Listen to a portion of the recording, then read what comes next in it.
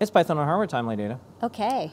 All right, so we have a newsletter that we do. It's on Adafruit Daily. You can sign up, adafruitdaily.com. We deliver it to you every single week, and we have lots of news. But there's only one bit of news this week that I think that we're going to talk about. So it's jam-packed, lots of stuff. But I wanted to say welcome to the world, Ari. And we have these special baby Blinka graphics. So as you all know, Scott's our lead on CircuitPython, and he brought a kid into the world, Ari.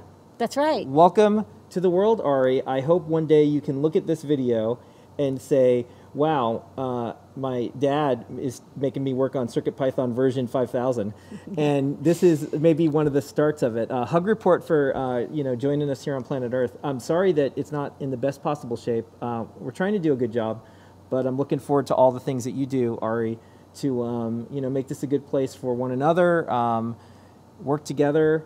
I hope that you'll find some beautiful, amazing things in the world. There's a good chance they'll learn Python. So yeah. This is a good kickstart, but they also may not be interested in computers at all. You never know and what a person's going to be like. Yeah, and I just also, wanted to have these baby Blinka graphics for a while, and we were waiting. And welcome to life, Ari. And Scott will be back on paternity leave.